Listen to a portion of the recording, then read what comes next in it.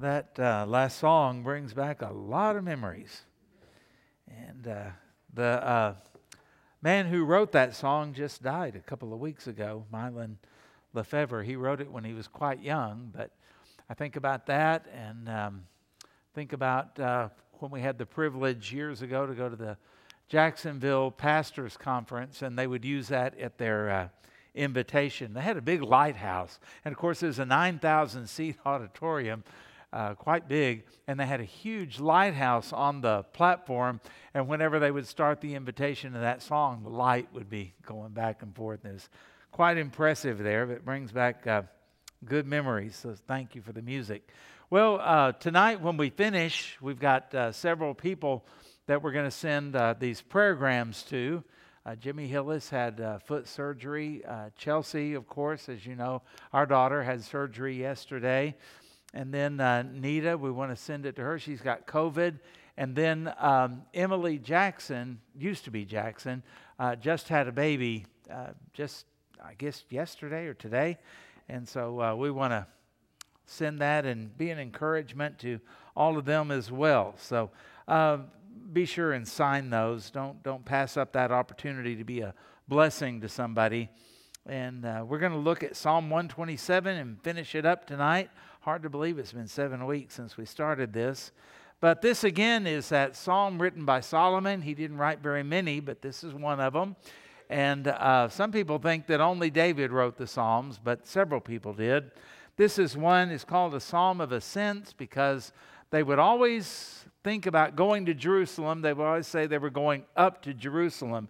No matter where they were located in Israel, it was always up to Jerusalem because they went not by whether they were going north or south or east or west, but by the elevation. And so they would come to Jerusalem. There were hills around it, and they would go up those hills. And they would go up those hills going to the temple, going to Passover, going to things like that, and they would sing. It was a great way of discipling their children, a great way where they would reinforce truth and think about what they were going to do and get their hearts ready for the time of worship. You think about the psalm that says, I will lift up my eyes to the hills. I'll quote it in King James. From whence cometh my help? My help comes from the Lord who made heaven and earth. And I've heard people a lot of times say, oh, we've just got to look to the hills. There's something special about the mountains. That's not what the psalmist was saying. The psalmist was saying when he looked at the hills, those hills that surrounded Jerusalem, those seemingly unchanging hills, while life was changing so fast, so quickly around him, he would look at the hills, but he didn't find any help in things that don't change. And you know, we do the same thing. We say, oh, if things could just be like they used to be, things like they were decades ago, oh, it would be so much better. But that's not where our hope is ever found. Sometimes we think about if we still had people here that have gone on to heaven, if they were still here, if they just were still serving, still around, still loving, still with us, then everything would be great. But we don't find our hope in keeping everything the same or trying to reproduce the past. Your help is not in the hills. It's not in the unchanging things of life. Everything changes. It's made that way. Generations come, generations go. Nations rise, nations fall. All of that. What did the psalmist say? I lift up my eyes, I see the hills, those hills I've seen since I was a boy. Those hills that have always been there as far as I know. But where does my help really come from? Not from the hills. Because understand too, the hills are also where the idolaters bowed before pagan gods in Israel. The high places, they are called. And so the psalmist is saying, I don't find any help in pagan deities. I don't find any help in the people that worship those false gods. And I don't find any help in the consistency of those hills and how long they've been there. Where do I find my help?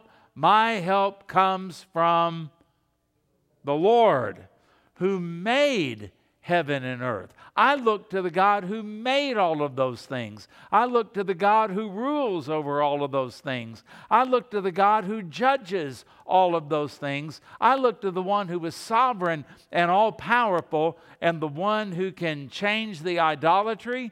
I'm looking to the one who can change the landscape and is in control of everything that happens. I mean, it's nice to find your comfort, as we sang a while ago, by looking to the Lord and not just to the people, not just to the circumstances, and not just to the stuff that we have all around us. We try to find our security in those things. And that's, in essence, what we've been looking at when we look at Psalm 127. Unless the Lord, Solomon says, builds the house, they labor in vain who build it. And unless the Lord guards the city, the watchman stays awake in vain. It is vain for you to rise up early, set up late, and to eat the bread of sorrows, for so he gives his beloved sleep. Behold, children are a heritage from the Lord. The fruit of the womb is a reward. Like arrows in the hand of a warrior, so are the children of one's youth. Happy is the man who has his quiver full of them. They shall not be ashamed when they speak with their enemies in the gate. And we're going to look at that last phrase tonight, when they speak to their enemies in the gate. And I wanted to speak on that because we've gotten awfully quiet lately. It seems like in our nation and in our culture, especially with the rise of the woke movement, there's this unspoken thing that says you better go along with the program. You better go along with what everybody thinks or else. And the idea of freedom of speech and freedom of thought and tolerance and all of that is just being choked out and squelched out as we find people that will speak up, and the next thing you know, they're destroyed. They're canceled, as we call it now. They're no longer relevant, and their lives are many times destroyed. And we find this going on in social media. We find it going on in politics, all kinds of things around. And it puts this pressure on all of us to go, shh. We know what you think, Christians, but shh. It's private. Keep it to yourself.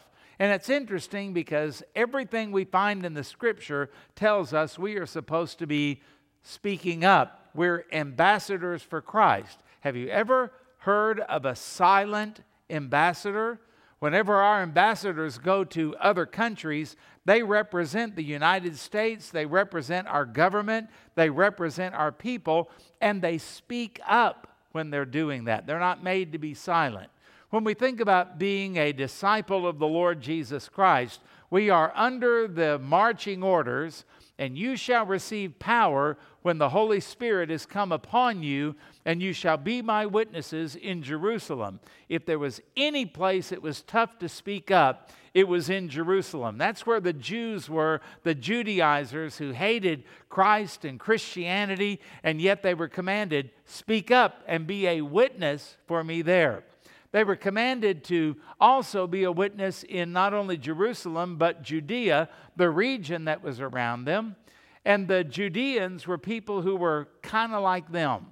They thought like them. They worked like them. They believed like they believed. And have you ever noticed that sometimes it's hard to speak up with people who are like you? You ever tried to witness to family members? You ever tried to witness to a long-term friend? Man, it's hard to get over that. Jesus told them that after the Holy Spirit came upon them, not only Jerusalem, where the persecution was, where it was tough, not only Judea to the people that were like them, but also Samaria. The Samaritans were the people that the Jews hated, and the Samaritans felt likewise. There was no love lost between the two of them. They were to cross national boundaries. They were to cross racial boundaries. They were to cross cultural boundaries to witness to people that were not like them. And sometimes, I know at various occasions, I've had somebody ask a question. Like one time, decades ago, we got the name of someone and nobody on visitation night would take that name. And I finally looked at it, what's wrong with this name? And somebody said, they're Buddhist. And I said, you don't want to witness to a Buddhist? I don't know how to witness to a Buddhist. And I said, in my 20-year-old wisdom, I said, would you like for me to tell you how to witness to a Buddhist? And they said, sure. And I said, number one, tell them all have sinned and come short of the glory of God. Number two, tell them that the wages of sin is death, but the gift of God is eternal life. Tell them that God demonstrated His love, that while we were yet sinners, Christ died for us. Tell them that if they will confess with their mouth the Lord Jesus and believe in their heart that God raised Him from the dead, they'll be saved. And then tell them the promise is, whoever calls on the name of the Lord shall be saved. And I'll never forget it. This person looked at me and said, well, you're talking like you witnessed to them like you would a regular person. And I said, yeah, because they are a regular person. Their problem's not that they're a Buddhist. Their problem is that they're a sinner. And a holy God has been offended, and His wrath is going to come upon them if they don't repent and trust Christ as their Lord and Savior. And they said, well, I don't know anything about Buddhism. I said, you don't have to. You're there to plant seeds. You're there to be an ambassador for Christ, not to tear down Buddhism or anything like that, but to give the truth. God can handle it. Spurgeon said that we don't need to defend the Word of God. The Word of God is like a lion. You don't defend a lion, you just turn him loose. He can take care of himself, can't he? And the Word of God is the same way. Just give the Word of God, even if you're in a Samaritan situation with people you don't particularly like, or they don't like you, or there's hostility or resentment or a different religion or anything like that. Just give the Word of God out to them. And then he said, to the uttermost parts of the earth. You know, there are some uttermost parts that it's kind of easy to go to. Years ago, we went to Venezuela, and while we were there with Pastor Montoya, we were going door to door. And as we were going door to door, we found the people to be so open and so friendly. And it was in some ways easy to witness to them because they were so extremely hospitable. I mean, you'd knock on the door and the pastor or whoever you were with would introduce you to the people, doing it in Spanish, of course. So I assume they were saying good things about us. You never know.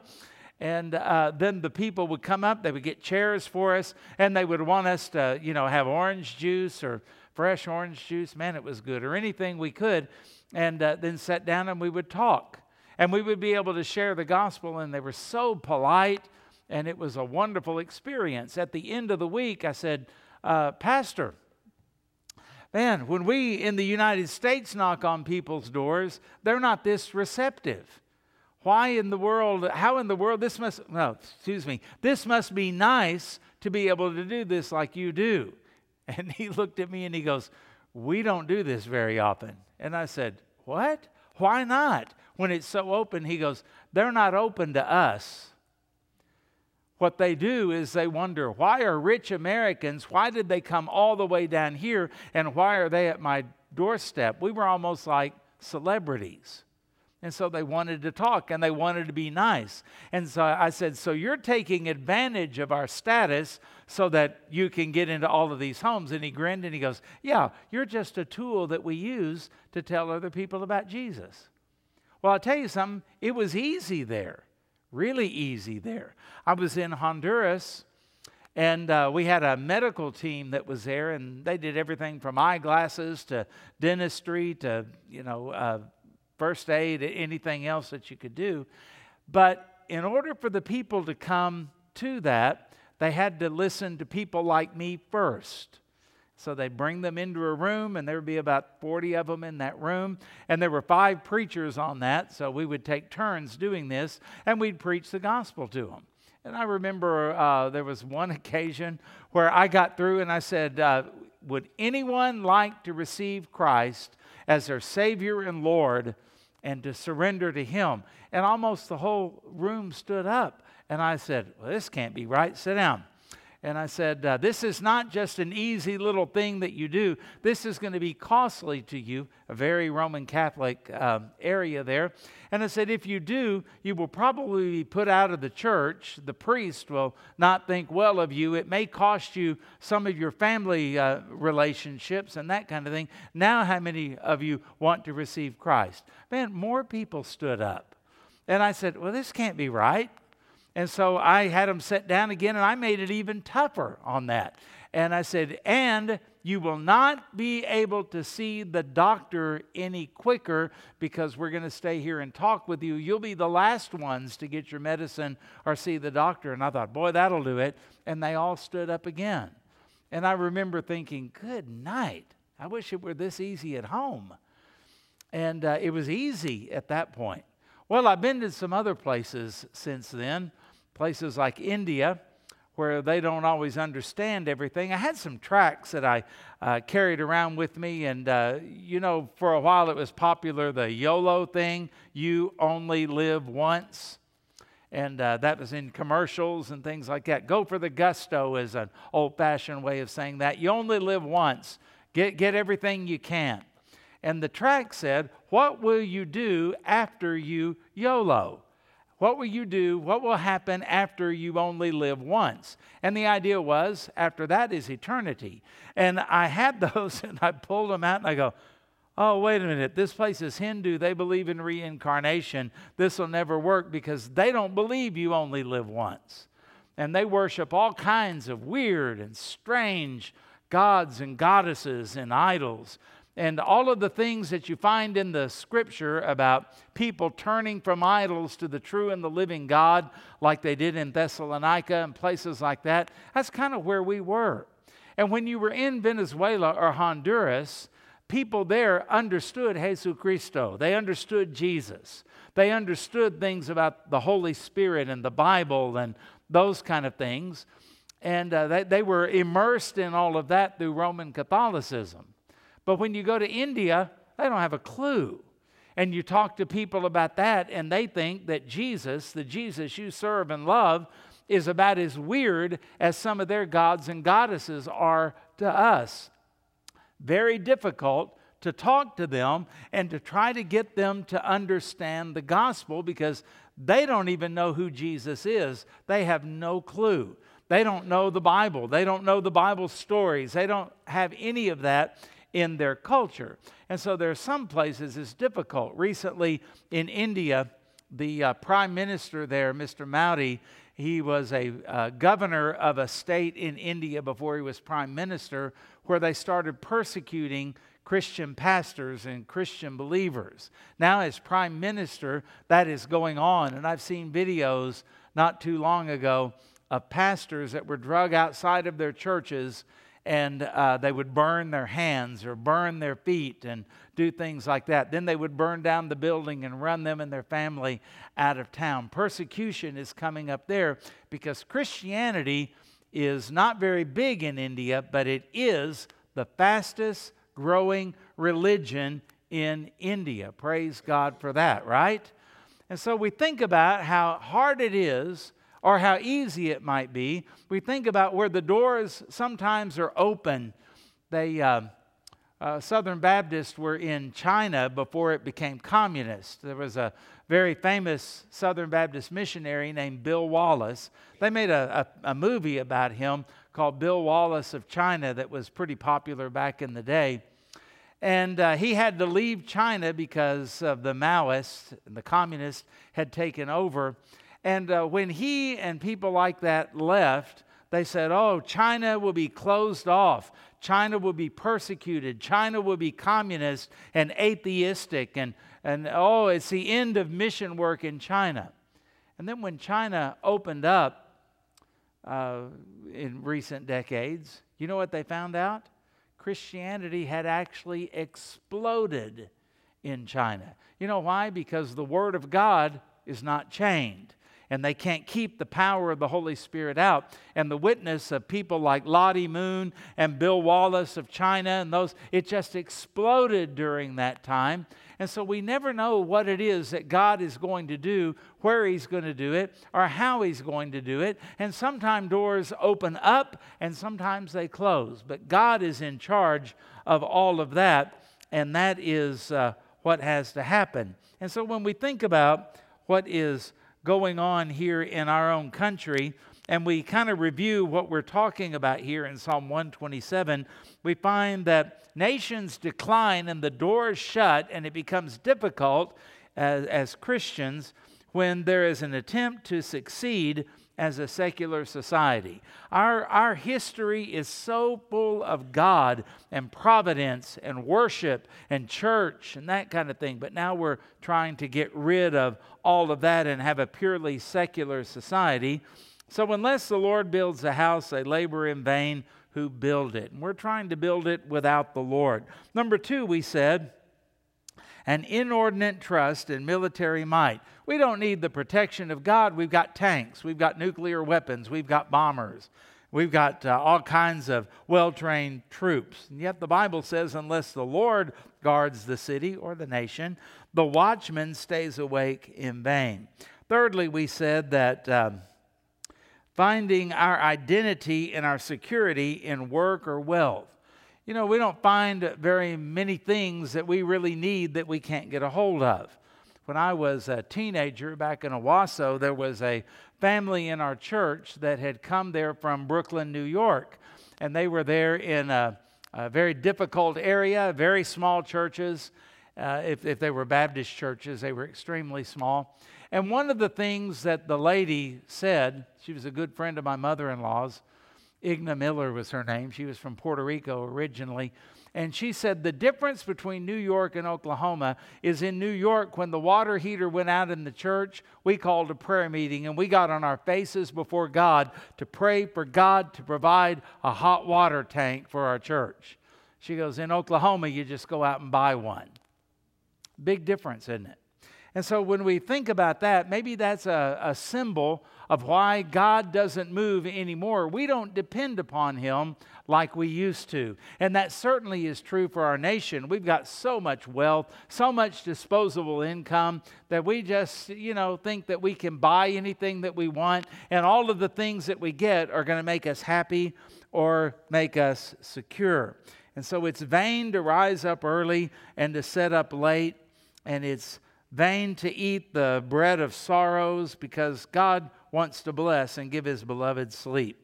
Number 4, we know that a nation is in decline when we don't see children as a blessing, but we see them actually as a burden, even though they're a heritage from the Lord. Well, we can kill them if we want to. We can do without them if we want to. We can ignore them if we want to. We can sell them into the sex trade if we want to.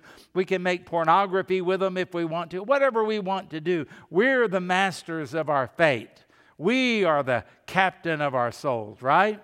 And yet, children are a heritage from the Lord, and the fruit of the womb is a reward. So you think that God is not going to say something about the way we think about and treat children, and we ought to treat them for what they are, a heritage from the Lord. We said, number 5, that we have a problem because we leave parenting to the quote-unquote experts. And now everybody's a better expert than the parents are. The parents are just kind of dumb. The parents are ignorant. The parents only have the Bible and previous generations to go through. They're not educated like we are. And look what's happening all around us. Crime and violence and gangs and drugs and alcohol and suicide, all of that. I would say it's about time to fire the experts, right? And get back to what works, what's true. And he says, like arrows in the hand of a warrior, not the hand of an expert, the hand of a warrior, so are the children of one's youth. And then we talked about, sixthly, that we believe the myth. We think that we're actually happier if we can live our own lives and live selfishly instead of investing in a new generation. And God says, happy is the man who has his quiver full of them. But we don't want to be bothered. We want to fulfill our own lives, and we want to do what we want to do, when we want to do it, how we want to do it. And children take up too much time. They're too expensive, and it's just not a good deal. And yet a nation never thrives when it doesn't love its children, take care of its children, educate its children properly, especially spiritually and morally. That is to a nation's peril. Okay, that brings us to the last thing we want to talk about tonight, and that is fear, failure, and shame cause the godly to be quiet. Shh, just sit down and shut up. And they tell us, you can believe whatever you want to believe. It's a free country. And then I kind of want to say, oh, is it? Just don't talk. Just keep your antiquated ideas to yourself. I am going to make a prediction that if God doesn't intervene, there will come a day when Christian parents will be declared mentally unfit and their children might be taken away from them. You say, oh, that would never happen. Well, did you know now that in California that there were laws presented before the legislature that the governor was prepared to sign to say that if you did not let your children do a sexual transition from male to female or female to male, that your children could be taken away from you because that was incompatible with the values of the state of California. Taking children away from their parents because you actually try to parent your children. How much further does that go? Mr. Keenen, yes, we're from the government, Department of Homeland Security. We have some questions for you. Can you answer some questions? Do you teach your children that the Bible is a valid rule book for life? Well, yes, I do. It's more than that, but yes, I do. And do you teach them that homosexuality is a sin? Yes, I do. Then you are no longer mentally fit to be a parent because it's obvious that you are insane. We notice you're a member of a Baptist church. Yes, I am. Do you believe all of the things that crazy preacher says? Do you believe all of those doctrines? Yes. Well, we're going to take your children and put them in a re-education camp because you are mentally ill and you are enforcing your beliefs upon them. We're going to take them out and do something else. I think unless God intervenes, that even as old as I am, I will probably live to see that, or at least get close. And this is happening because, as Richard Nixon called the silent majority, they don't speak. Silent. Now, I know that there are some people who embarrass us the way that they speak. I don't want anything to do with the Westboro Baptist Church. I resent the fact that they have Baptist in their name like we do. I don't want anybody thinking that we're like that, so don't get me wrong. That's not the answer, and that's not what I'm talking about. But I am saying this. Why in the world are we so intimidated to speak up for the Lord and about truth? People say it's unloving, but actually it's the most loving thing that you can do. You can't let somebody just head off of a cliff and go, well, to each his own, and fall off. You can't tell somebody when a bridge is out, just go your own way and I hope it works out for you, and not warn them. We are called to do that type of thing, and we're called to speak up, and in most cases we do. Well, I don't want to be impolite. If I were walking by a neighbor's house and I just decided to go in their house and go in and sit down at their dinner table and just start visiting with them and go, hey, by the way, I'm Greg. I live 2 houses down, and I smelled, your roast smelled good. I thought I'd have some of it. That would be completely out of line, wouldn't it? But if I were walking by there and I saw flames coming out of their attic and I knew that they were unaware of it, then they would thank me if I broke their door down and came in and yelled, fire, come on, get out now. They would thank me. I'd probably get an award for something like that. Why? The circumstances are different. And what we forget is all of the people around us who are lost, their house is on fire. This is not the time simply to use good manners, even though we ought to. You understand what I'm saying? This is the time where we ought to feel the urgency that I need to talk to them. I need to pray for them. I need to find a way to get into their lives. And when I read the Bible, I find that God wants us to get involved in other people's lives, and our isolation is keeping us from doing that, and it's keeping us from witnessing. Now, I'm not saying you need to go out and witness to them by grabbing them and pulling them around and telling them they're going to hell. I'm saying we need to understand that they are and be motivated by that and by the glory of God to go talk to them and look for an opportunity to talk to them. Let your light so shine before men, Jesus said, so that others may see your good works and glorify your Father which is in heaven. Now, you can't do good works that are going to get other people's attention and not be involved in anybody's life. Jesus is saying, get your hands dirty.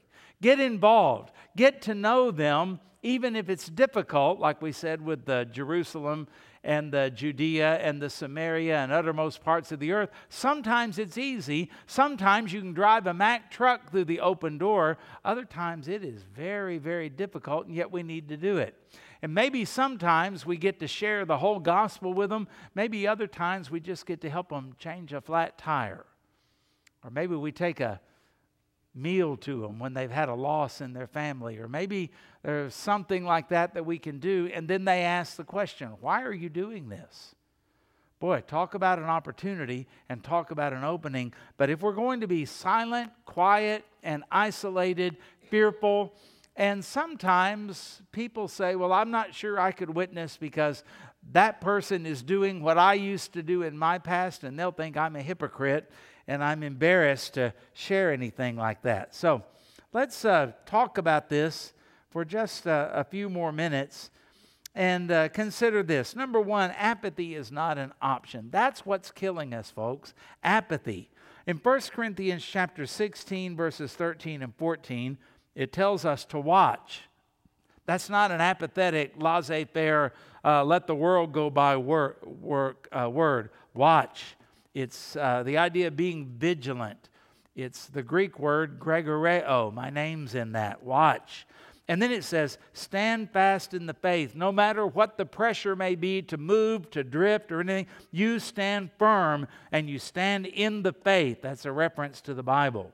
You've got to be brave. The King James Version says, quit ye like men. I heard of a guy that was preaching one time, and in his zeal, he said, quit ye like men. Some of you men need to quit smoking. Some of you men need to quit drinking. Some of you men, and all of that. Well, God bless him, but that's not what that means. It means act like a man. It means to be mature is the idea there. And we've got to be brave, and we've got to be strong. And the strong there is a passive word in the Greek. It means we've got to be strengthened by the Spirit of God. But be careful while you're doing that, while you're watching, while you're standing firm in the faith, while you're being brave and mature, and while you're being strong. Then he tempers it by saying, let all you do be done with love.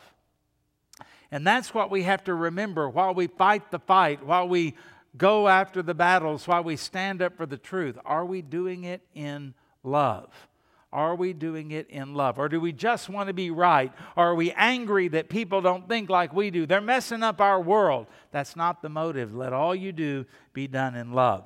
Secondly, think about this.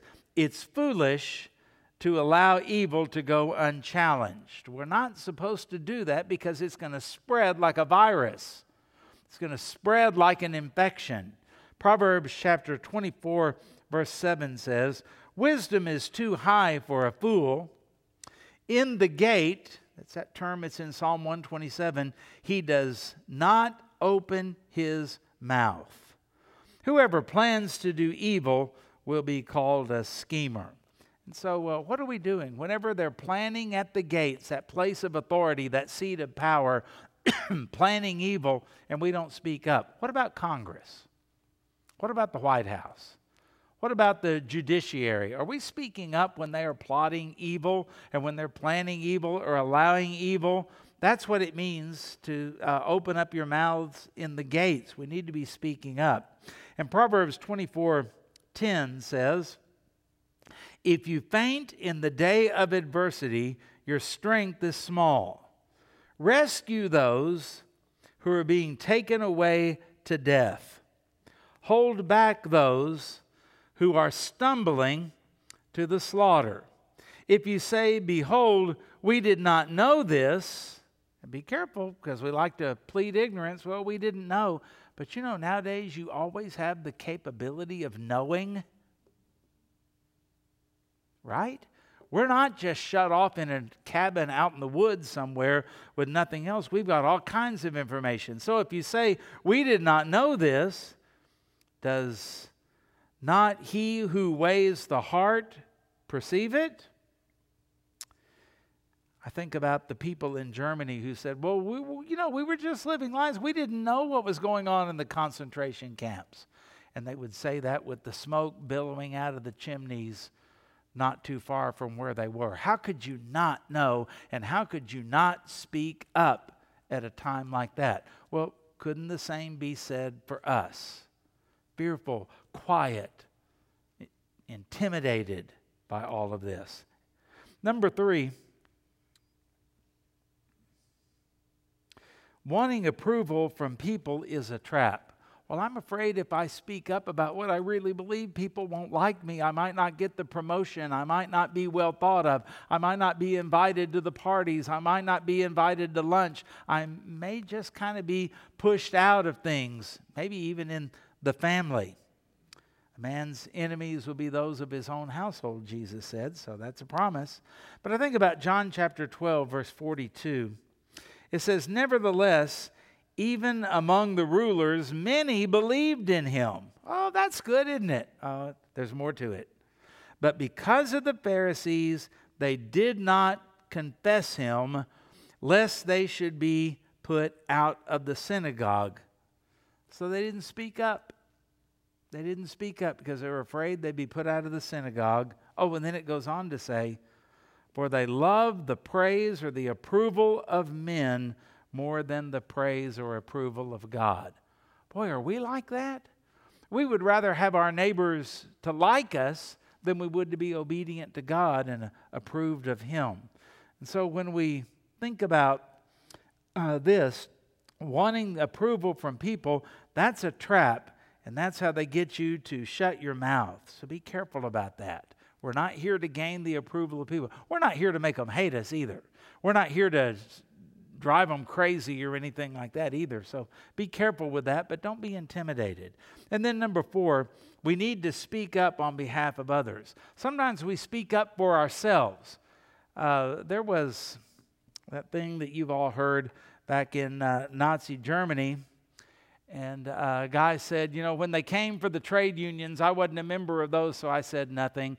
And then they came for another group, and I wasn't a part of them, so I said nothing. And it goes on and on through a whole chain of events and people. And then it says, and then they came for me, and there was no one left to speak up for me, for I had been silent. When you think about that, this is why we speak up for other people. The Bible says in Micah 6:8, He has shown thee, O man, what is good, and what doth the Lord require of thee, but to do justly, or justice, to love mercy, and to walk humbly with your God. And I look at that and I go, are we doing that? Do we really care about justice in our world today? Do we really care about mercy? Are we merciful enough to get involved in people's lives? And are we walking humbly with the Lord? Because the Lord Jesus got involved in people's lives, didn't He? He went about doing good, the Scripture says, and so should we. In Galatians chapter 6, verse 1, it says, brothers, even if a person is caught in some transgression, you who are spiritual should correct that one in a gentle spirit, looking to yourself, that you also may not be tempted. So many times we just say, well, that's their business. Oh, it's no deal. But if you're spiritual, what does Paul say? You will try to restore that person. And even, I believe it's the Apostle James in his book, he talks about snatching people even from the fire.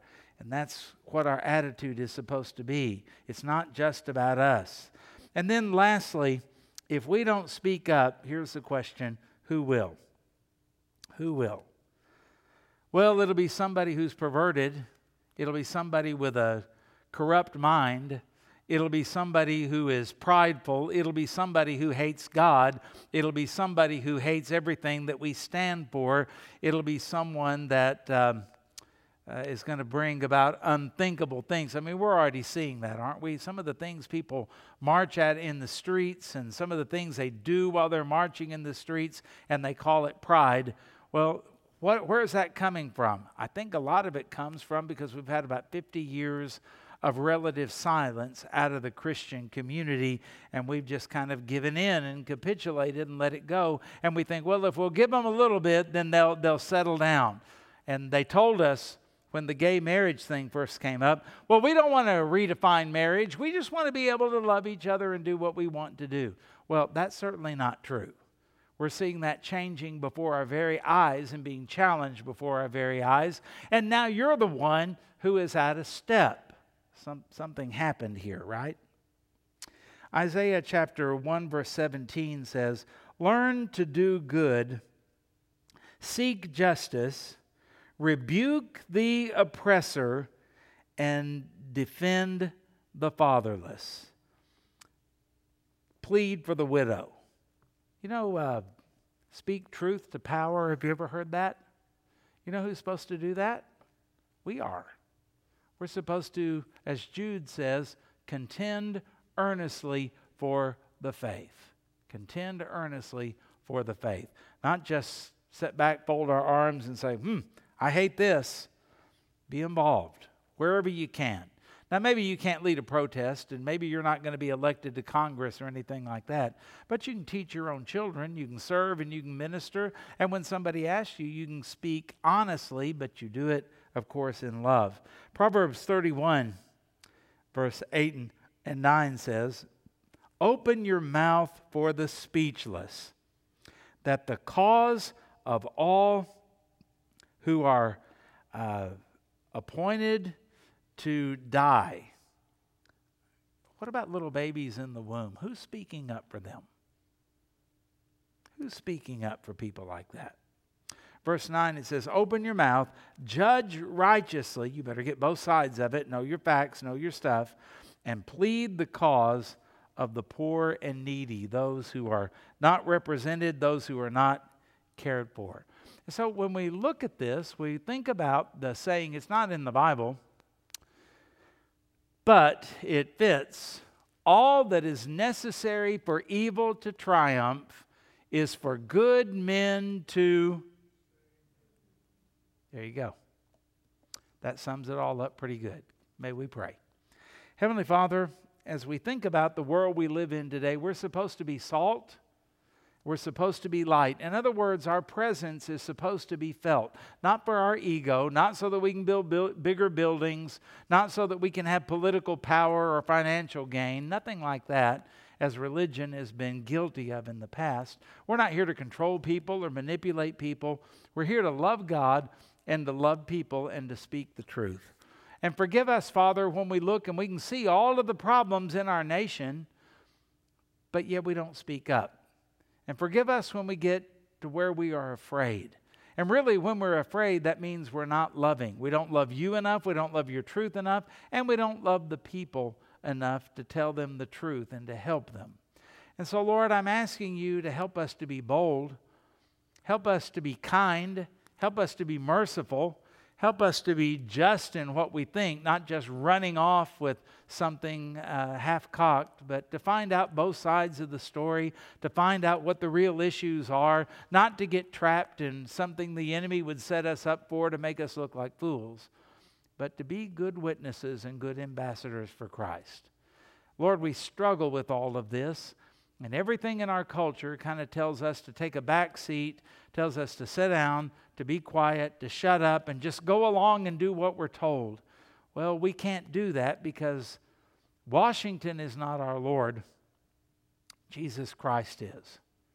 And so we come to you, Lord, saying, may you use us and help us to be faithful. And we pray all of this in the name of the Lord Jesus Christ. Amen.